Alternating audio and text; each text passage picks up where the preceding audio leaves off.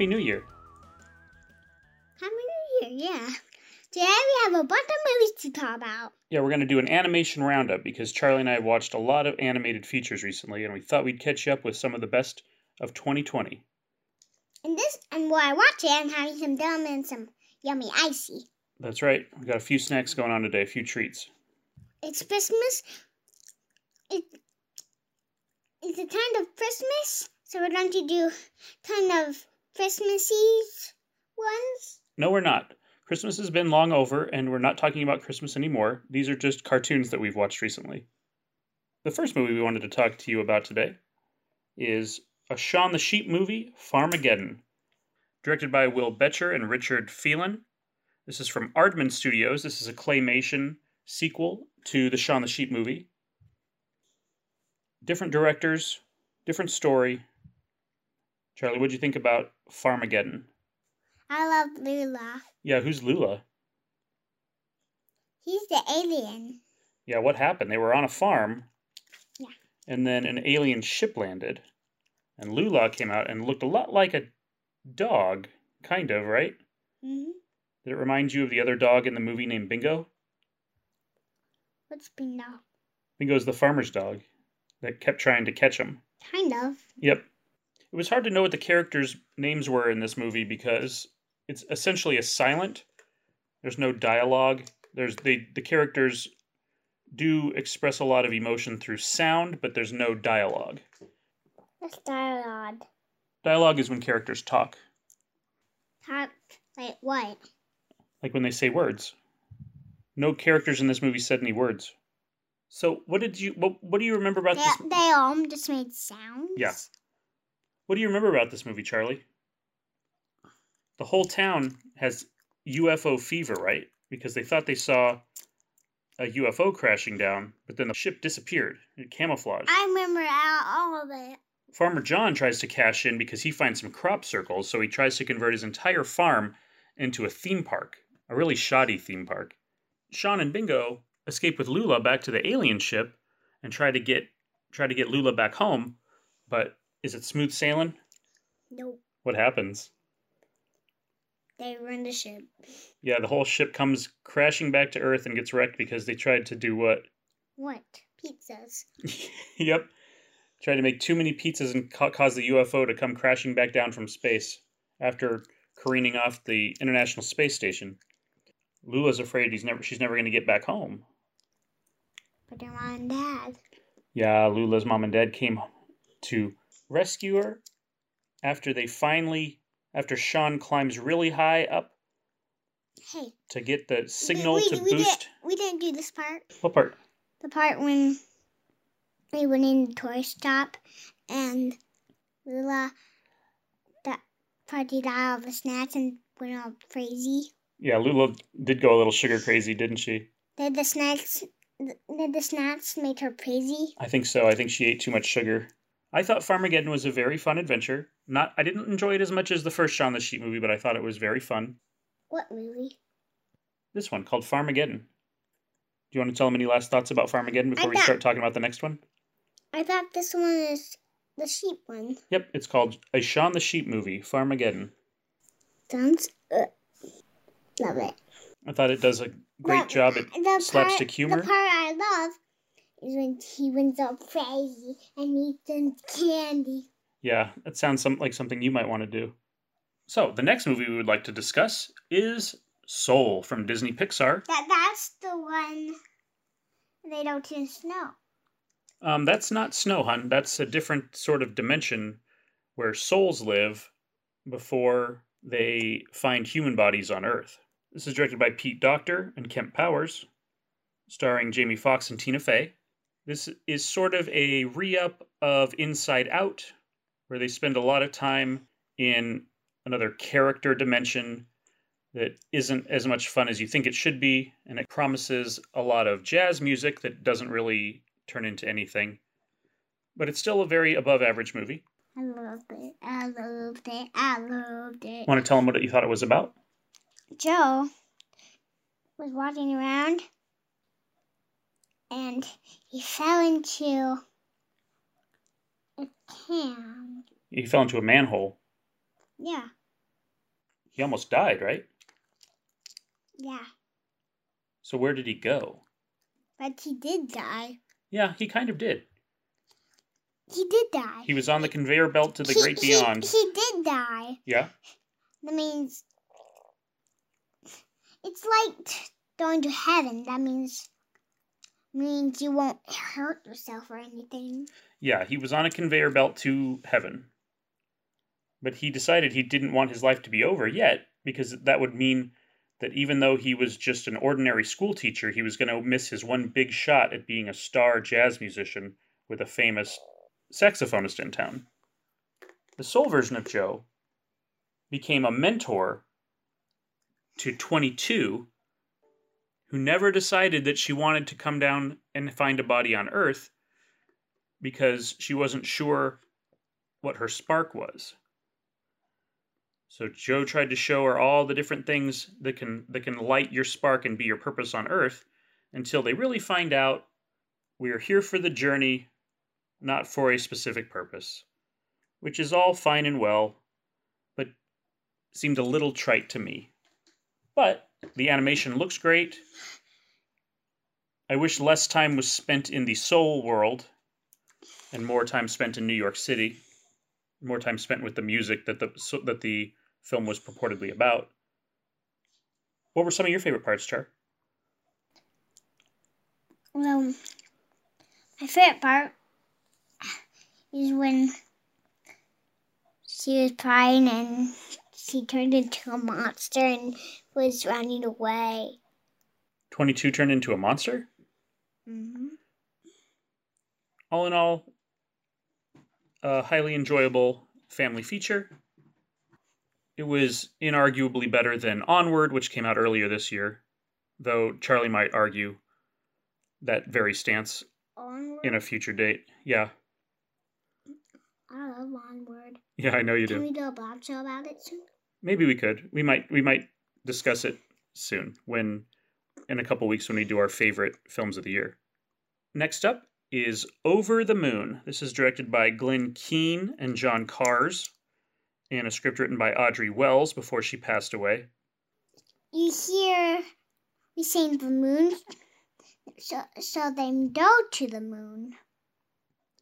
Yeah, Fei Fei is a daughter of 2 mooncake bakers, but when her mother dies, she is unsure how to accept her dad falling in love with somebody else, and holds a myth of the moon goddess, Chang'e, very close to her heart, and wants to prove that it's true. Her mommy died? Yeah, her mom dies really early, so she wants to... So she's not a new mom? She does have a new mom and brother. Remember her brother Chen? Her stepbrother? She gets a new stepbrother and stepmother, but she doesn't know how to love them or if she wants to love them, because she thinks that might mean she's going to forget about her mom. So she wants to build a rocket ship and go to the moon to prove that... That her mom died? The moon goddess was a metaphor for her dead mother. So she thought if she could go and see Chang'e, that would prove that since she is waiting for her true love, the hunter... Is that the man who died? No. Then who is it? Chang'e is a Chinese moon goddess who is waiting on the moon for her true love, the hunter, to return. Just like how on Earth, Fei Fei's mother died, and she thinks that her dad should wait forever for her to return. Does she actually get to the moon? Mm-hmm. How? For a rocket ship. You know, you silly. Tell her how she built a rocket ship. She didn't. She bought it. No, she built it. She studied math and science very hard and built her own rocket ship. This movie reminds me a lot of Pixar's Up, in that it... Did she ask to build a rocket ship? Yeah, she asked to order a lot of packages off of Amazon that would give her the supplies to build her rocket ship. So this reminds me a lot of the movie Up, in which it tries to strike What's Up? Up is the Pixar movie about the man who lived happily with his wife for many, many years together, and then she dies at the beginning, and he doesn't know what to live for, and eventually attaches a lot of balloons to his home, and it floats away to South America. I think I did a long time ago. Yeah, similar story structure in that it tries to be very emotional in the first few minutes. You about it, how I watched it? Yeah. It was long. It was long, and there's a bunch of balloons coming up. Not balloons. The things that you come in, and they'll float you up, and like in the balloon thing. There's a bunch of it. There's balloons on it, and balloons pop. Mm-hmm. And that's what it's about? Yeah, that might be the same thing.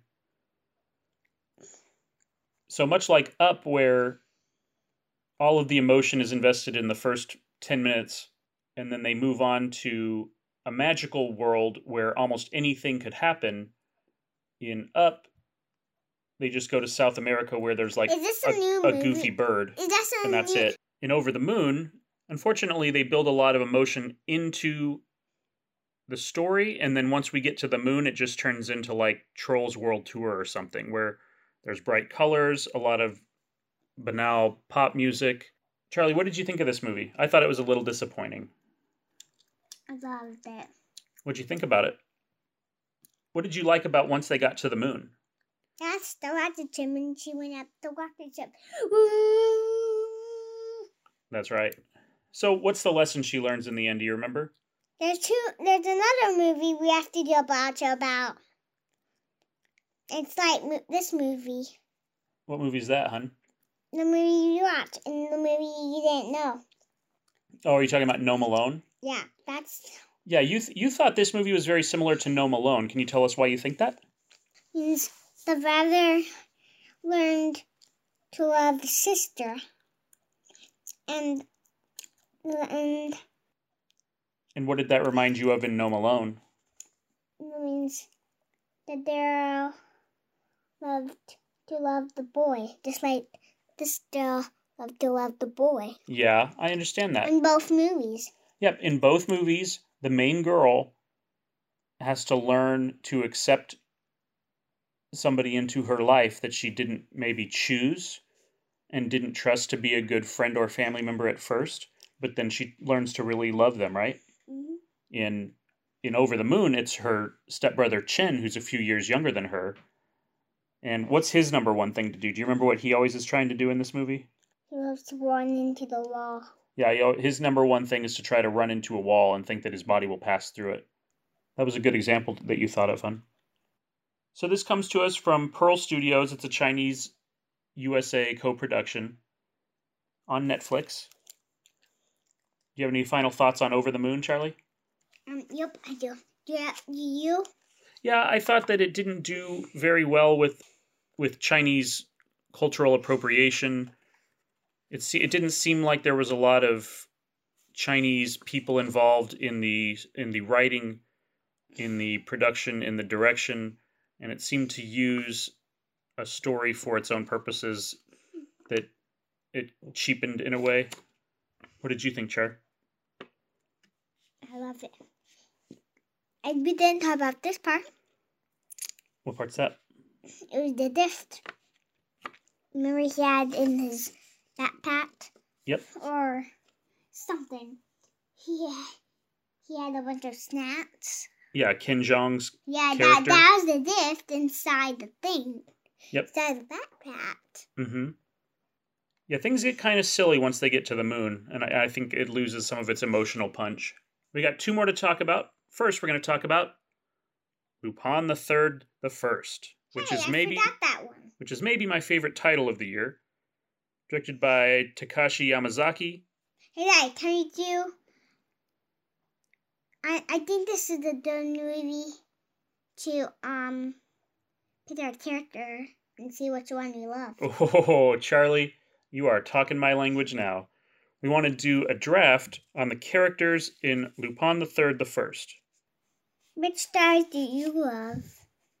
The first guy I would take would be Goemon Ishikawa the 13th, the samurai. Remember the guy with the sword? He can cut wings off of airplanes. Are you talking about that guy? Yep. Next one, I'm going to pick the star. Okay. Of course you would take Lupin. That makes a lot of sense. He is maybe the best thief in the world, right? Why did you then want to take that guy? Because I like the samurai. But you picked a good choice. So next I'm going to take Fujiko Main. Hey. Remember, she's always trying to compete with him? Hey, I love that little guy. I'm going to take the girl.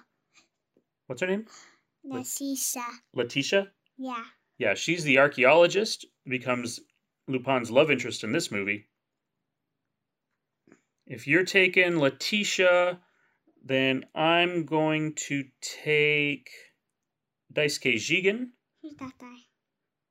That's Lupin's sidekick, the little gangster guy that's always saving him when he's about to get in trouble. Anybody else you would like to take? I'm going to pick that guy. You going to take the Interpol officer? Yeah. All right, so I think we got some pretty cool teams. But what's important about this movie is that all of the team members are important, right? Because this is an adventure story. So in the movie, it starts off in World War II Europe, where an archaeologist, Professor Bresson, has a diary and a key built into a secret amulet to open up that book. But it's very tricky to get into, and he hides it. He gives it to his family, but then bad guys are trying to steal that treasure book for decades, right? Because if they open it, they're going to learn about the secret weapon that Bresson developed that he didn't want the Nazis to get, and it was called the Eclipse. And the Eclipse was a power generator that could create small little black holes and infinite energy. So they're on a big treasure hunt to try to find that eclipse, right? They had to go to South America. They thought that Hitler was still alive. They had to go in this big underground maze that was kind of like Indiana Jones and the Last Crusade, where they had to go from room to room and solve the puzzles. What maze? Remember, the whole team was together, and they were trying to get to the weapon. And there was one room where there were a bunch of eyeball jewels that they had to find the right eyeball to get into the next room. And then the next room, they had to use the samurai sword to line up everything to build a bridge. And then he had to go through that one corridor without getting cut up. And he was on a wire that pulled him all the way through it, and he barely made it. Lupin did. That's my favorite then. That means he's like Superman. You think so? I mean, you did want to keep calling these superheroes. That Lupin is like Spider-Man. How so? It means Spider-Man has webs, and he kind of has webs too. Okay, yeah, you're talking about Spider-Man can shoot web from his wrist, and then it can pull him, just like he had a secret cord that he shot across, and then it pulled him through, right? That was a good example. You did keep calling these people superheroes, and I had to tell you, they weren't exactly superheroes, but they did make a good super team, right? Yeah. So we find out that Hitler did not actually survive. That was just a trick to get any of the remaining Nazis captured. They save the day. They destroy the instrument because it caused too much evil. So in that way, it was like a superhero movie too, where there's a tool that is too powerful for anybody to use, so they have to get rid of it. This is going to be a long Blob Show. I agree. Anyway, Lupin III the First, I enjoyed. How about you, Char? Me too. All right, that'll bring us to our last film we're going to talk about today. WolfWalkers. WolfWalkers is right. WolfWalkers is directed by Tom Moore and Ross Stewart. It is the third installment in Moore's Irish folklore trilogy following The Secret of Kells and The Song of the Sea. WolfWalkers might be my favorite of the bunch. Hard to say, Char. What do you want to tell them about WolfWalkers? WolfWalkers are kind of scary. Why do you say that? And we just wolves in it. Yeah, but were the wolves really that scary once we got to know them? No. Yeah, we find out who we're actually scared of is people that try to make outsiders feel like they're dangerous. Because we have Lord Protector Oliver Cromwell, who's trying to keep his whole city safe by building up a wall around it and hiring people to go out and kill any wolves in the wilderness so that they can instead build farmland there to feed the population. So he hires an English widower, Bill Goodfellow, who moves into the town with his daughter Robin. And Robin, how would you describe the girl Robin in this, Charlie? Did she like to always just stay in her room and listen to her dad and not do anything naughty? She's going to be a hunter like her dad. Yeah, she was always sneaking out into the woods. She wanted to go hunt. She wanted to not be locked away and just clean up the room all day. And sometimes that got her into trouble, didn't it? Mm-hmm. Do you remember any times that it got her into trouble? Mm-hmm. She accidentally shooted her bird. She did. She accidentally killed her bird. That was a very sad part. But this is a sad part when she fixed her bird. Right. We find out that Maeve is one of the WolfWalkers. And a WolfWalker, do you want to describe what a WolfWalker is? The wolf. When it's nighttime. Yeah, when they go to sleep, they can turn into a wolf. But one is a wolf. They don't go to sleep and be a wolf. They be a wolf in the morning and they be a wolf at night. Yeah, there are some wolves in the pack that aren't WolfWalkers. They're just actual wolves. But Maeve is a WolfWalker.